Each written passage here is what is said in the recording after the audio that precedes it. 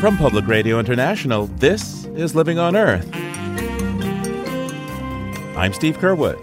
And I'm Savannah Christensen. Some say Central America is ground zero for climate refugees. It's part of a growing worldwide trend, and the U.S. is already feeling the pressure. The projections for 2050 for people displaced due to climate change range from about 150 million to a billion. It's going to be staggering, and it's going to be without precedent of anything we've ever seen in human history. Also, a warming Earth brings a higher risk of devastating and maybe concurrent crop failures. Globally, the people who would be impacted most by this are people who spend the majority of their income on food. Those people generally tend to be most vulnerable to climate change to begin with. Those stories and more this week on Living on Earth. Stick around. From PRI and the Jennifer and Ted Stanley studios at the University of Massachusetts, Boston, this is Living on Earth. I'm Savannah Christensen. And I'm Steve Curwood. Every 5 years, Congress looks to revise comprehensive farm legislation. And so far, the different versions of the bills passed by the House and Senate both call for cuts in conservation programs, and the Republican-only House measure would also tighten eligibility for food stamps. Food stamps under the Supplemental Nutrition Assistance Program, or SNAP, will cost about 80% of the $450 billion federal dollars at stake. The rest will feed programs like crop subsidies, trade, and bioenergy. We turn now to Ben Lilliston of the Institute for Agriculture and Trade Policy. Welcome to Living on Earth, Ben. Thanks for having me. So, your organization has criticized the concept that the Farm Bill assumes that farmers will lose money. Why the assumption that farmers will lose money? Well, farmers in most years actually produce much more than the market will bear. And the Farm Bill sort of incentivizes that. It really puts in a number of programs that tell farmers to grow certain kinds of commodity crops, about 5 different types of commodity crops. And then the bankers follow that lead and will give farmers loans for those. And so you see us overproduce corn, soybeans, wheat in many years. And a signal of that is that the prices will go down below the cost of production for the farmer. And then the Farm Bill, what it does is make up that difference and try to help farmers stay on the land and keep farming when the market price sinks below the cost. And so it's a kind of perverse system of overproduction that is just kind of accepted within the Farm Bill, that we need to have robust programs to help farmers out when things go south in terms of making enough money to keep going. So I'm quite puzzled by all of this. Farmers overproducing in a relatively hungry world.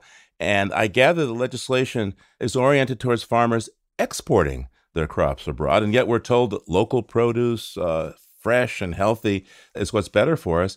What about us at home? I mean, I think we all eat, don't we? We do, yeah. And that's another, I think, structural problem with the Farm Bill. It really is focused on exports and producing way more than the U.S. can use, and then exporting it around the world, and also producing a lot of animal feed to continue to produce massive amounts of whether it's pork or poultry or beef, and then export that into the world. That at the same time, farmers who are really interested in producing locally and for accessing local markets often have trouble accessing land or getting access to farmland. And so the infrastructure is not there. So the Farm Bill really kind of works against that. Sounds like it's back in the, days of the Depression or something, when, it was a much different America. Yeah, it was a much different America. And there's a reason why those commodity programs are in place. At one time we were concerned about producing enough food. And those programs also at that time included things that ensured a fair price for farmers so they didn't feel all the pressure to overproduce. And there were also conservation requirements to participate in those programs. So it was right after the Dust Bowl. So they were required to deal with soil health at that time. And things have changed over the years. And really the main driver of changing it has been global agribusiness companies. They've been wanting access to cheap grain, to cheap commodities that they can export and make money off of. And farmers have sort of been viewed as expendable. And we've seen a steady concentration in ownership of farmland. So there's fewer farmers out there, but more big, really huge mega farms. Ben, tell us what's covered in the Farm Bill that should be of special concern to people who are concerned about the environment, ecology, climate change. What's in the bill and why do those provisions matter? Yeah, one of the significant sections of the Farm Bill are the conservation programs. And there's several different types. One type is the Conservation Reserve Program, takes farmland that's marginal, that maybe shouldn't be farming, and takes it out of production and protects it for wildlife, natural habitat. So that's a very important part of the program. And then the other two kind of big programs are what are called working lands programs. And they support conservation practices for farmers. One's the Conservation Stewardship Program. The other is called EQIP, the Environmental Quality Incentives Program. So those programs help support farmers who want practices that protect soil health or enhance soil health, protect water quality, reduce emissions, are able to withstand more extreme weather that we're seeing with climate change. They're really popular programs. I mean, they can only really fund around half of the participants that try to get access to these programs.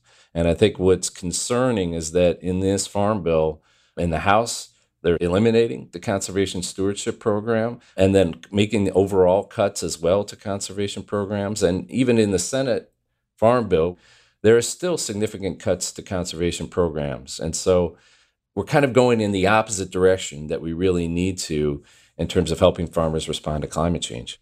What you're telling me is that regardless of what the Congress finally does about the Farm Bill this time around, you don't see progress in terms of environmental stewardship. Why is that? Well, we have a fundamental problem in that the Farm Bill is really led by Ag Committee chairs in both the Senate and House who are climate deniers. And so when you don't acknowledge that climate change is happening and that you need to respond to it, and that needs to be part of really your service to farmers, your responsibility as members of Congress to farmers, then you write a farm bill as if climate change is not happening, as if we don't need to make these kind of changes, and that as if, things of going on is in the same way that they always have. And that's a real problem. It's a real blind spot, I think, for Congress, and a real blind spot in this Farm Bill. So how is climate change affecting agriculture right now? And vice versa, how is agriculture contributing to climate change? Yeah, agriculture sits in a really unique space in climate change because on the one hand, farmers are experiencing extreme weather very directly. Just in the last year, both of the major hurricanes that hit the U.S. also hit farmers. But then you also had a fairly severe drought in the upper Midwest, followed by wildfires. So we're seeing more wildfires than we ever have. And you're also seeing that in this year in sort of the southern part of the United States and the Southwest. So they're dealing with extreme heat, drought, extreme weather events where heavy downpours, and we've seen that a lot in the upper Midwest, which can wipe out crops very quickly. But you're also seeing pests move north that had never been there before. Weeds move into cropping systems that hadn't been there before. So there's a lot of change happening directly to farmers right now, and they're trying to deal with that. And then the other element of agriculture, of course, is that it contributes to climate change. And some of the major emissions come from heavy fertilizer use, synthetic fertilizer use, which emits nitrous oxide, a greenhouse gas, and then methane emissions from livestock production. And then the third area that agriculture intersects with climate change is that it can actually sequester carbon. And so perennial crops, cover crops, sustainable grazing on farm can all help sequester carbon from the atmosphere. So it's a really unique intersection when compared to other sectors in climate change. Now, some would say that we're currently in a farm crisis. What is that crisis and what's driving it? Yeah, so we've had over 4 years straight of really low farm income, and as I mentioned before, many times below cost of production prices for farmers. And there's a number of things driving this. Some of it is we're producing a lot of commodity crops. Other countries in the world are also producing a lot of commodity crops. So Brazil and Argentina, Australia. So there's a global glut of overproduction. And then now we're seeing trade disruptions related to the Trump administration, who's picking a lot of fights. And many of these fights are with our major agricultural trade partners. So China, Mexico, Canada, Japan, the European Union, all countries that he's picked fights with. And so that's affecting agriculture markets as well, driving prices down. The dairy industry is a little bit separate, and that is, again, an overproduction issue where we've brought online a number of major mega dairies over the last 5 years, and they are way outproducing what the domestic demand is. And that's causing a very severe crisis among dairy farmers in the U.S. Okay, Ben, if you were in charge of the Farm Bill right now, the House and Senate ag chairmen come to you and they say, please write this bill for us. When it comes to climate, what would you put in it? Well, first, we would need to really boost conservation funding. And in a major way, I think every farmer who wants to access these conservation programs should be able to access them. We need to integrate climate concerns in the crop insurance program. So crop insurance has become a major part of the Farm Bill, but right now it doesn't reward farmers for being more resilient. Just as in your home, if you do certain things, have a fire extinguisher and so forth, you'll get benefits in your homeowner's insurance. Farmers should have that same kind of incentives built into crop insurance around climate resilience. And we used to have some production limits in our farm programs to really address the overproduction of these commodity crops. They shouldn't be on marginal farmland. And so how can we put in programs that ensure farmers are paid fairly, but doesn't incentivize overproduction? So, Ben, what, if anything, is unique about this year's proposals for the Farm Bill? Yeah, well, for the first time, the House passed the Farm Bill, but it was entirely partisan. So I think that's really unique in that usually there's bipartisan support at some level to get it through either house of the Congress. Here you had every Democrat oppose that Farm Bill, and it barely passed. In the Senate, they have more of a bipartisan approach, but the divisions between the Senate and the House on this Farm Bill are considerable. And it will be very interesting to see if they can come together with a compromise that can pass both houses. Last Farm Bill, they really struggled to get it passed. They had to extend it 2 years to keep it going till they could find a compromise. And again, it was a lot of backroom dealing that actually kind of powered it through. So what you're seeing is, as we have fewer and fewer rural legislators, fewer and fewer members of Congress that are tied closely to farm communities, you're also seeing more and more difficulty in passing a farm bill and getting other members of Congress to say, hey, these programs make sense. You have a hard push from very conservative fiscal conservatives to eliminate a lot of farm bill programs, both for farmers and in the SNAP program, the nutrition title. And then you have farm representatives and farm senators really trying to keep those programs. You have the environmental community saying we need to step up on these conservation programs. The health community is weighed in, rural development people weighed in. So it's a complicated mix of constituencies, and it's really creating a little bit of a political fight in this particular farm bill. And I think we'll see that going forward in future farm bills. Ben Lilliston is Director of Rural Strategies and Climate Change at the Institute for Agriculture and Trade Policy, based in Minneapolis. Thanks, Ben, for taking the time with us today. Oh, thank you.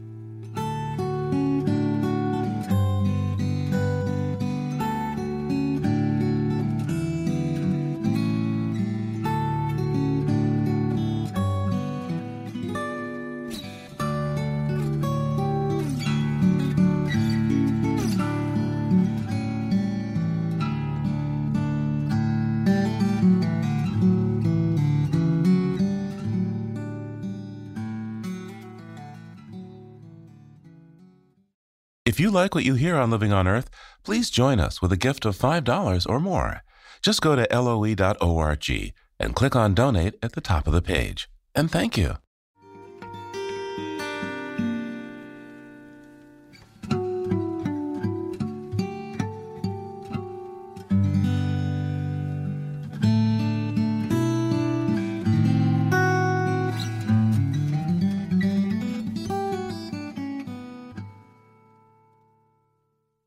The organic food market in the U.S. has been growing rapidly, around 20% per year, and one might think this is good news for American farmers. But when it comes to basic commodity grains like corn and soy, American farmers have been slow to go organic. so imports are meeting the demand. Not only can it be hard to verify the organic status of imported food, it is sometimes routinely sprayed with chemicals during the process of clearing customs. Joining us now is Anna Casey of the Midwest Center for Investigative Reporting. Welcome to Living on Earth. Thanks for having me. So Anna, the U.S. is importing more organic soy and corn than it's growing. Why is that? Right. So actually, there's been a huge increase in demand for organic products among U.S. consumers in the last decade or so. And in order to meet that demand, we're actually importing about 75% of organic soybeans and about half of organic corn that we use. A lot of what accounts for that increase in demand is meat, for example. We're consuming a lot of broiler chickens that are certified organic, and that requires organic beans. So we're getting those beans actually from other countries as opposed to growing them here. And where is this foreign organic grain actually coming from? So for organic corn, those imports are coming from Turkey and the United Kingdom. And then for organic soybeans, that's coming from India, Turkey, Argentina. So what are some of the possible downsides to importing organic grain? Right. So when it comes to importing organic grain, one of the things that we've seen in the past is that there's a bit more room for fraud. So here in the US, there are quite a few inspections, whereas when the corn and soy is being imported, sometimes we don't know the journey that those products are making. So there have been some reports that have shown that actually products that are labeled organic that are coming from other countries end up being treated with the same chemicals that conventional crops and produce are when they arrive here at U.S. ports. Okay, so if there is such a demand for organic soy and corn to feed the organic meat industry, why aren't American farmers meeting that demand? Right. So what I heard from farmers is that there's a 3-year transition period that is very difficult. So in order to get that organic distinction, your land has to be chemical-free and free of synthetic fertilizers for 3 years before you can say that you've grown an organic crop. So while the price premium is much higher for growing organic, a lot of people are reluctant to go through that 3-year transition period. It also requires a little bit of a shift in your perception, and it does require gaining some new knowledge of organic farming. So not only are you going to have to find more labor, it's going to require crop rotation, investing in conservation practices on your farm. So if you've been relying on GMO seed and chemicals on your farm, it's going to require a new way of doing things, and it's going to take a little while to get that process right. But again, like one farmer told me, it's really a matter of investing in the soil. And he shares ideas with other farmers, both organic and conventional. So I think that that's really critical in the transition is finding that community of farmers who can help. So you've been spending some time talking to both conventional farmers and organic farmers. What are they saying about the future of organic agriculture here in the United States? So I think that, you are seeing that shift and more awareness. And I think that it is increasing despite the challenges, and that if farm incomes continue to be the way that they are and the margins so tight for conventional farmers, I think we'll definitely see more conventional farmers switch to the organic corn and soybeans. Anna Casey is the Audience Engagement Fellow at the Midwest Center for Investigative Reporting. Thank you so much, Anna. Yeah, thank you for having me.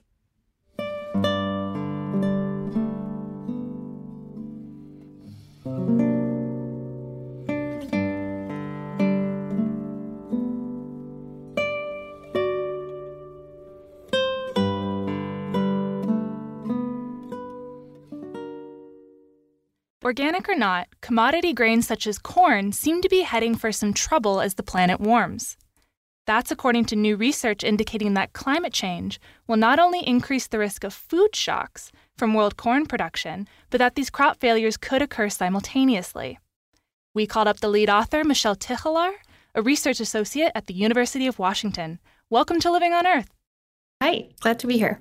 So first tell us, why does increased warming lead to global corn crop failures? Increased warming leads to global crop failures because plants are not really adapted to really high temperatures. So most of our crops are really well adapted for our current climate. There's an optimum temperature at which they grow, and beyond that, their yields just decline. So extreme heat has really negative impacts on failing of grains or on the flowering of crops, and also increases their water usage. So that's why really high temperatures are pretty detrimental for crops. And your study in particular, what does it say about by how much these corn crops will fail, given the different levels of warming? Yeah, so we decided to look at two warming scenarios. So we looked at a world in which global mean temperature is 2 degrees Celsius warmer, and we did that because it's sort of in line with the Paris Agreement target.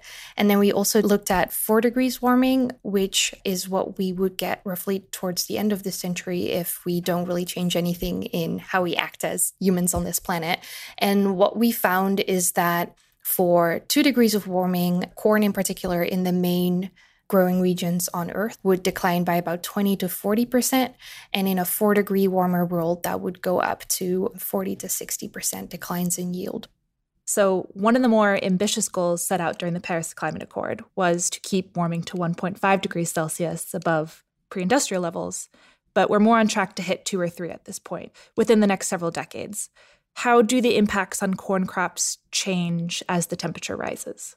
Yeah, well, looking at, say, the probability that the 4 main corn-growing countries have a massive crop failure at the same time, currently we calculated that that probability is 0. There's very little chance that that would happen. In a 2-degree warmer world, that probability goes up to 7%. In a 4-degree warmer world, all things being equal, we calculated that that probability would be 86%.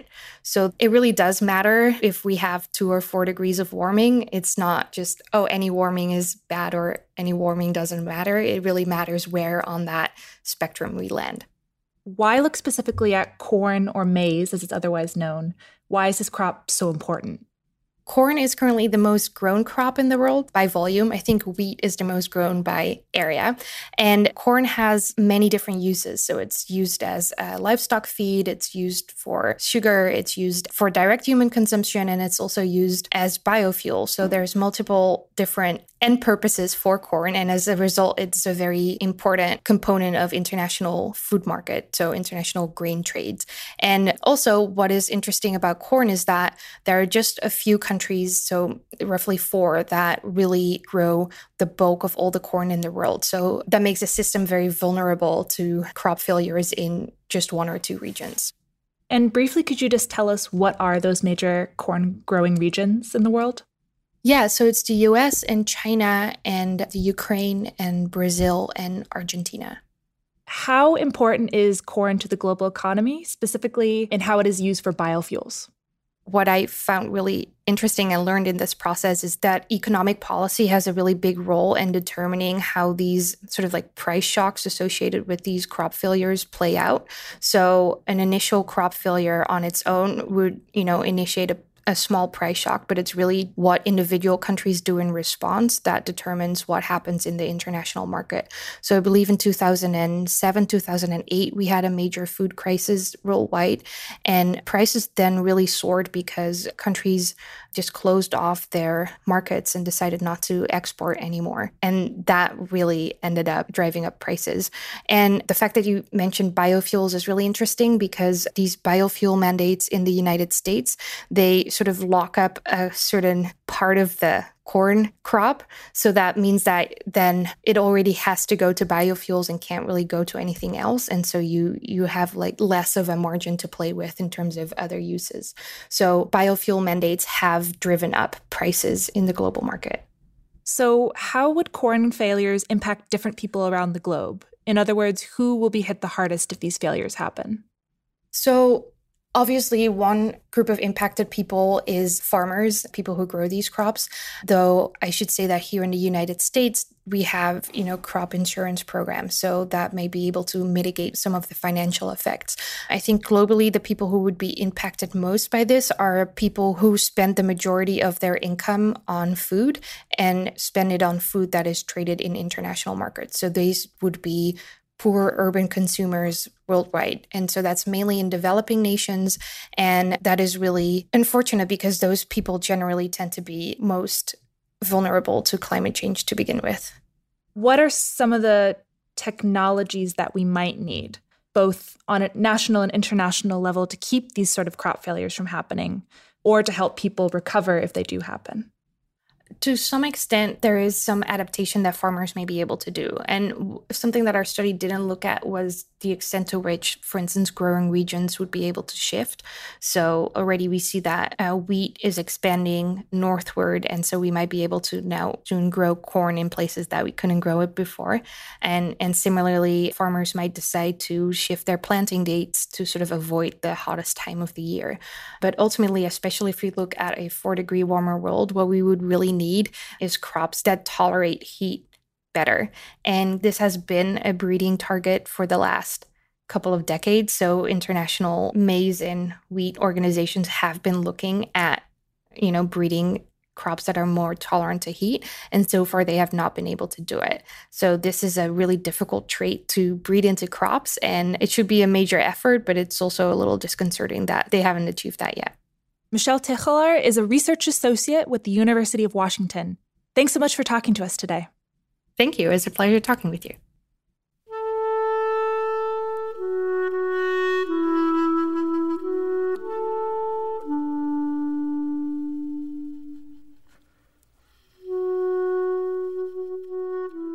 The flood of news never seems to slow down, so that's why we call up Peter Dykstra to get a look beyond the headlines that occupy so much of our attention. Peter's an editor with Environmental Health News, that's ehn.org and dailyclimate.org. On the line now from Atlanta, Georgia. Hi there, Peter. What's going on? Hi, Steve. There are a lot of invasive species stories. Some of them cause a lot of damage. Some of them are just gross. So what's your favorite? You mean my least favorite? That Asian carp getting into the Great Lakes and really trashing everything. I think that's the one that kind of gives me the willies. The Asian carp is an oldie but goodie. Another one is the brown tree snake in Guam, a native of Indonesia that came in and basically ate every bird on the island of Guam. But the one I want to talk about today are the Burmese pythons in the Everglades. That's not a news story, but there's a new element to it, according to the Miami Herald, that we've never seen before, as far as I know. Burmese pythons are replacing the American alligator at the top of the food chain in the Everglades. We've never seen an invasive species come in and be king. Wow. Pythons in the Everglades. How do they get there? A lot of hobbyists and pet owners would get an adorable little Burmese python, not thinking that they might grow over 10 feet. They might even grow to 18 feet. Once you get an 18-foot snake and you don't want it anymore, it's a little hard to flush it down the toilet. So folks, take it out to the Everglades, let it loose. It's ideal habitat. They reproduce like crazy. Scientists have no idea, but there could be as many as tens of thousands or even hundreds of thousands of Burmese pythons loose in the Everglades. Several of them have been spotted actually trying to strangle and eat alligators in recent years. Oh, my. Hey, what else do you have for us? Let's go to Washington, D.C., where the EPA and the White House appear to have pressured another agency to sit on a report citing serious public health risks from a group of chemicals called perfluoroalkyls, or PFAs. The EPA said in a leaked memo that they could be a public relations nightmare. They seem to be more worried about that than that they could be a public health nightmare. So what's the danger from these PFAs? PFAs are known to be a cancer risk. They're an endocrine disruptor. They could cause other harm during the reproductive process. They're used in carpeting, in frying pan coatings for nonstick frying pans, and they're used in fire suppressants and have been found in 1,500 drinking water systems throughout the country, and they risk the drinking water quality on 126 military installations. Where, of course, they must have used a lot of fire suppressants. Hey, what do you have from the history vaults this week? Soldiers Grove, Wisconsin, little town in the southwestern part of the state, picturesque riverside town. A lot of people come to visit because it's on the banks of the Kickapoo River. And the problem throughout the 20th century is that the Kickapoo River itself kept visiting downtown Soldiers Grove. They had at least a dozen highly damaging floods. In the 1970s, the town fathers and mothers decided they wanted to push for help from the feds and the state of Wisconsin to move the entire downtown area uphill and out of harm's way of floods. They were in the middle of discussing this. The federal government was dithering when the worst flood of all hit on July 3rd, 1978, heavily damaging downtown Soldiers Grove. That did finally get the measure passed. They moved the downtown uphill. The former downtown area is now a park, and just in the nick of time because floods in 2007 and 2008 were even worse, the worst of all time. They flooded a park, but they did minimal property damage. A wonderful example of thinking ahead. Thanks, Peter. Peter Dijkstra's with Environmental Health News. That's ehn.org and dailyclimate.org. We'll talk to you again real soon. Okay, Steve, thanks a lot. Talk to you soon. And there's more on these stories at our website, loe.org.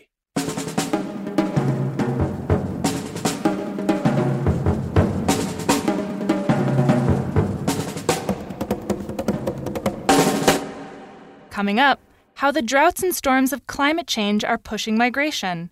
That's just ahead here on Living on Earth. Keep listening. Support for Living on Earth comes from the Gordon and Betty Moore Foundation and from a friend of Sailors for the Sea, working with boaters to restore ocean health. It's Living on Earth. I'm Savannah Christensen. And I'm Steve Curwood. This week, a federal judge gave the Trump administration from 14 to 30 days to return babies and children taken from Central American parents as they sought asylum in the United States. The Trump administration claimed it was necessary to break up families seeking to flee intolerable conditions back home, while critics say the actions were racially based, illegal, and cruel. Less has been said about environmental changes that are forcing people to emigrate from Central America, and it turns out climate disruption is a big part of the story. Todd Miller wrote the book Storming the Wall, Climate Change, Migration, and Homeland Security, and he joins us now. Welcome to Living on Earth. Thank you very much for having me. So what got you interested in reporting on this issue and writing your book? Well, I've been a reporter looking at immigration and border issues for quite a while. And so my focus has been on, migration, including reasons why people would migrate to begin with. And often I would look at, different aspects of that, including economic situations and situations of violence and, the North American Free Trade Agreement and the impacts on small Mexican farmers who were put into direct competition with highly subsidized U.S. agribusiness and grain movers. And so statistics have that they vary, but around 2 million small farmers, and particularly in southern Mexico, were displaced and they could no longer make their ends meet. And Central America, there's very similar sort of dynamics happening. There was a Central American Free Trade Agreement that happened in 2005, I believe it was. Doing that sort of research, I started coming across other reasons why people were coming north, and those were more of an ecological nature. And you'd hear, different stories of farmers facing drought situations or really, nasty hurricanes that would go into places and really devastate local communities. And people are mentioning those, disaster situations or changing climate situations as one of the reasons why or the primary reason why they were heading north. Tell me about the stories that immigrants that you've interviewed along the U.S.-Mexico border tell you about why they make that journey. Well, doing the research for Storming the Wall, I've come across many people who are leaving, their home territories, including, people from Honduras and Nicaragua and Guatemala and the people from the very same regions that are arriving at the border today and the people that are being referred to quite a bit in the news and in terms of family separation. And one incident that I had was right at the Mexico-Guatemala border. I met these 3 farmers in the train yard in Mexico. They had just crossed the border from Guatemala. They had been in the train yard for about 6 days. they were trying to head north. They told me, so I started talking to them, and they said, well, we're heading north. We're trying to go to the United States. And I asked them, what is the main reason why you're leaving Honduras? And one of the small farmers said, well, there was no rain. There was no rain and no harvest, no food. And it turns out that, that year, it was June of 2015, there was quite a dry spell, if not a drought, in this region that's known as the Dry Corridor. It's a region that extends from Guatemala, El Salvador, Honduras, into Nicaragua. And in that particular region, which is filled with many poor small farmers who depend on seasonal rainfall, that region had no rain. The farmers were expecting rain, and there was no rain. One mayor in a nearby town where these small farmers are from, he said, we are facing an unprecedented calamity, almost like the language of a war, right? And the Honduran government even responded. They saw that 400,000 people were in dire, at risk of hunger. So they started sending food packets, which was insufficient. This is what those men were coming from. And they end up at the border. And when I look at the 400,000 set, I wonder how many more were in that same situation. When you think about migration, it's always multifaceted. There's always many different reasons. One is an unstable government. Another is the conditions of an economic situation that's untenable, especially if you don't get your crops. But the reason that they said was a reason that had to do directly with a drought. And then when I further talked to a climate scientist who was doing modeling in that area, they said, well, the drought is not an anomaly at all. They had been occurring, over a span of 10 years before that. And they were very connected with the warming globe, and the projections were that these sorts of droughts would increase into the future. And so we're looking at a situation in Central America that already has a number of factors that are displacing people, and we have to look at this other ecological aspect of it to really give a holistic analysis of it. Todd, let's take a deep dive into what the climate modelers are telling you about how climate disruption is affecting areas of Mexico and Central America. Well, there's the scientists that I discussed with Central America who said that the droughts are occurring with more frequency. He called Central America, he said this is the ground zero for climate change in the Americas. And he said it's not only the drought situations, it's also the fact that it's an isthmus. So the isthmus means that there's two large bodies of water on either side. It's practically like an island, right? And so the impacts of sea level rise, the impacts of the storms like Hurricane Mitch, there's more frequency in such storms.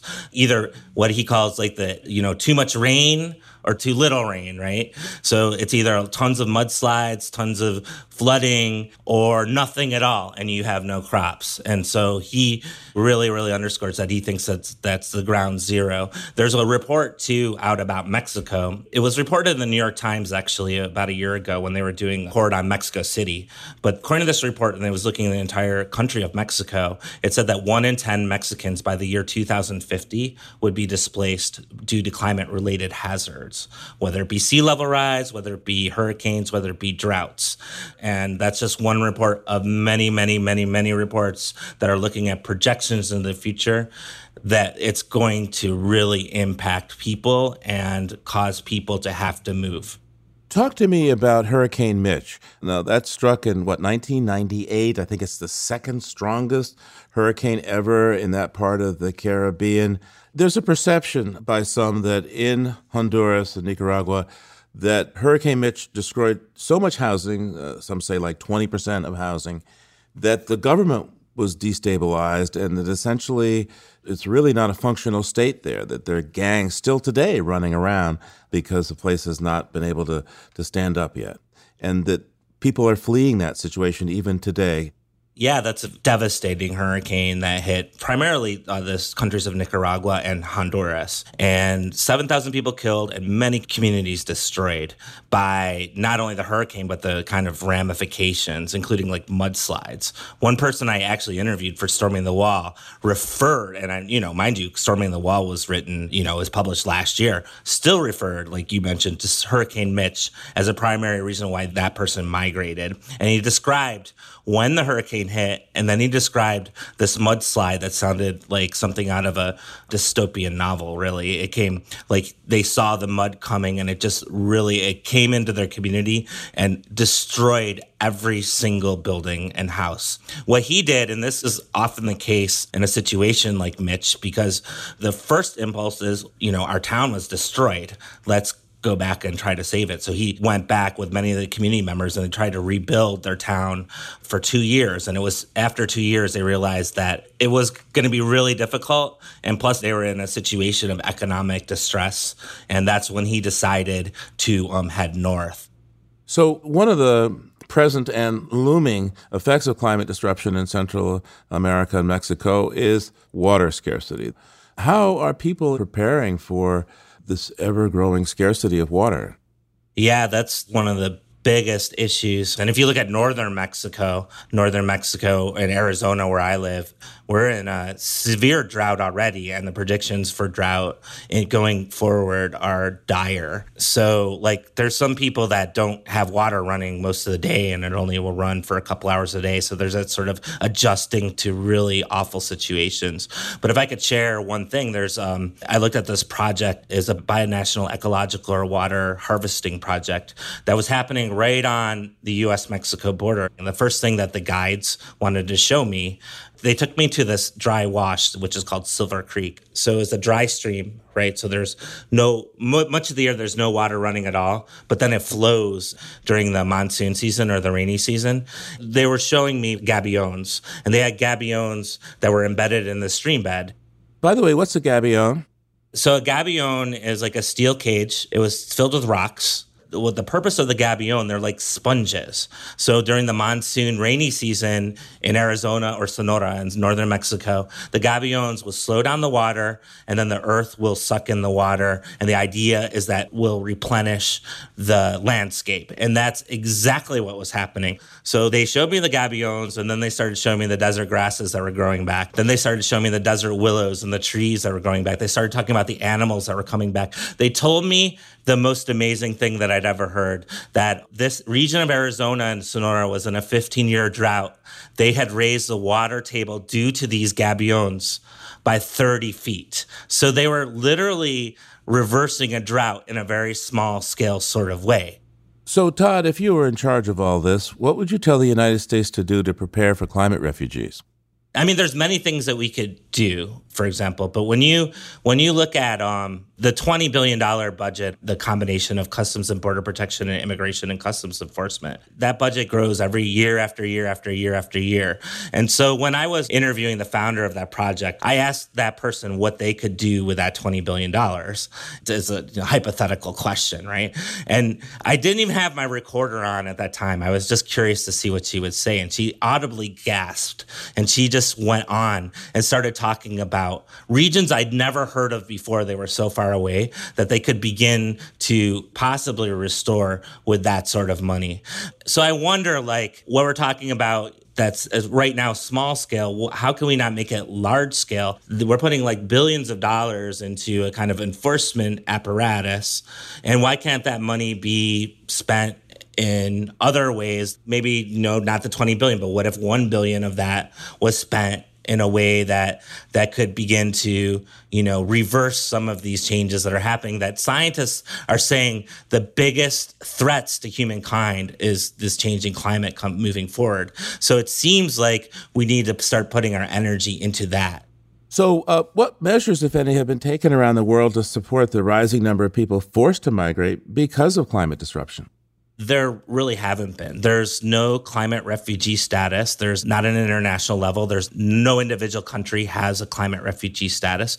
The one exception that is happening now is New Zealand. New Zealand is currently looking at legislation that would make it the first country to accept climate refugees. And that's on a very small scale. And they're discussing Pacific Islanders who are losing their homes due to sea level rise.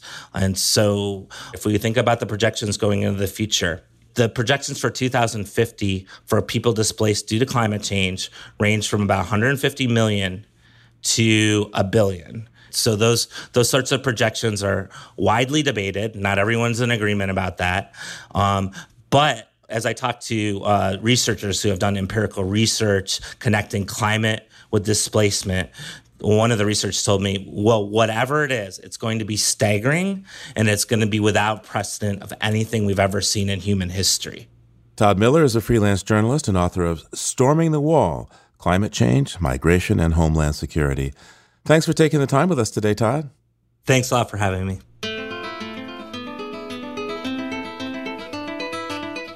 Hey, Steve. So before we go, I recently took a trip to Brazil, and I brought back an audio postcard I'd like to share. Oh, where'd you go? I was in Sao Paulo, which is this amazing tropical megalopolis on the southern side of the country. It's Latin America's largest city and has buildings flowing out to the horizon as far as you can see. And I was also struck by the wonderful mix of life going on. Sounds good. Here, why don't you take a listen? It may be a sprawling and industrial city, but wherever you are in Sao Paulo, Brazil, you can't escape the sound of birds. In this density, each building echoes with the sound of their calls.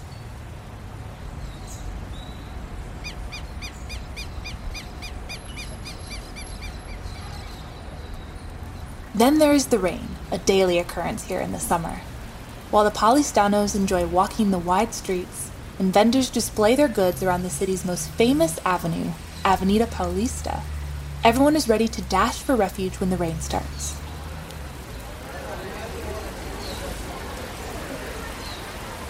Standing here, with the rain pouring down, it's hard to believe that this city, in the world's most water-rich country, is threatened by drought.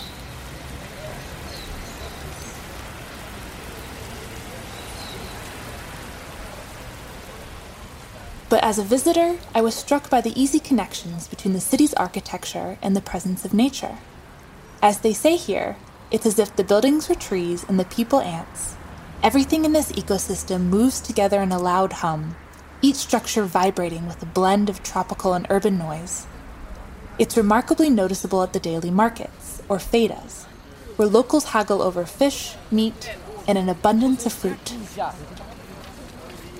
Opa, tudo bom? Tudo bem? Tudo certo? E aí? Aí, mano. Beleza? Opa, tranquilo. When the rain breaks, it's an easy walk to Ibirapuera Park, a small splash of green among the endless buildings for the city's 13 million inhabitants. But the space is actually quite massive, one of the largest urban parks in Latin America, dotted with 70s-era architecture by Oscar Niemeyer, and with kids whizzing by on skateboards and rollerblades.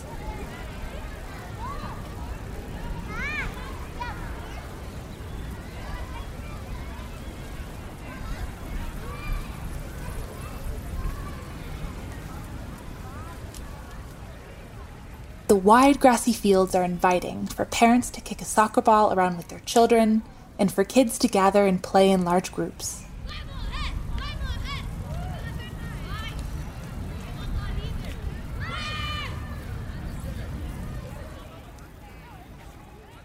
Back in the city, there are many coffee shops along the avenidas, and since many Brazilians drink a cafezinho, or a small espresso, after each meal, the cafes are busy throughout the day.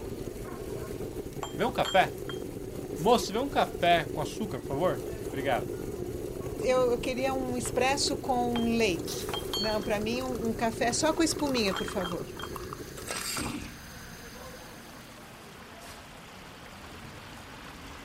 Coffee seems to flow just as much as the water does.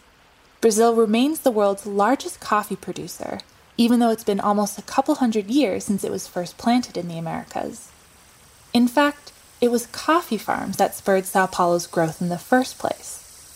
Following the Chiete River all the way out from the city to the countryside, you can still see some of those earliest farms out in the hills. Not so far from the last lines of urban sprawl, the cicadas become so loud they drown out almost everything else. But every once in a while their buzzing is pierced by the calls of a bird, flying over the endless green hills of coffee and corn. Here, the soundscape of open nature echoes just as loud as its urban counterpart.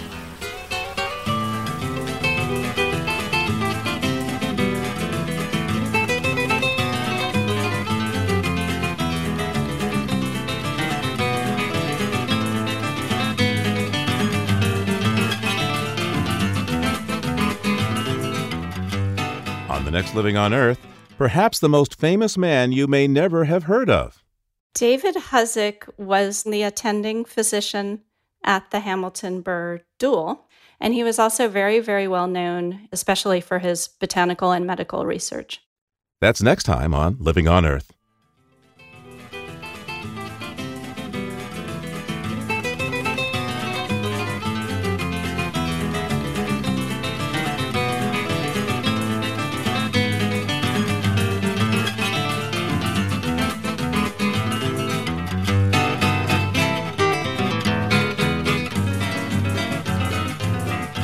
Living on Earth is produced by the World Media Foundation.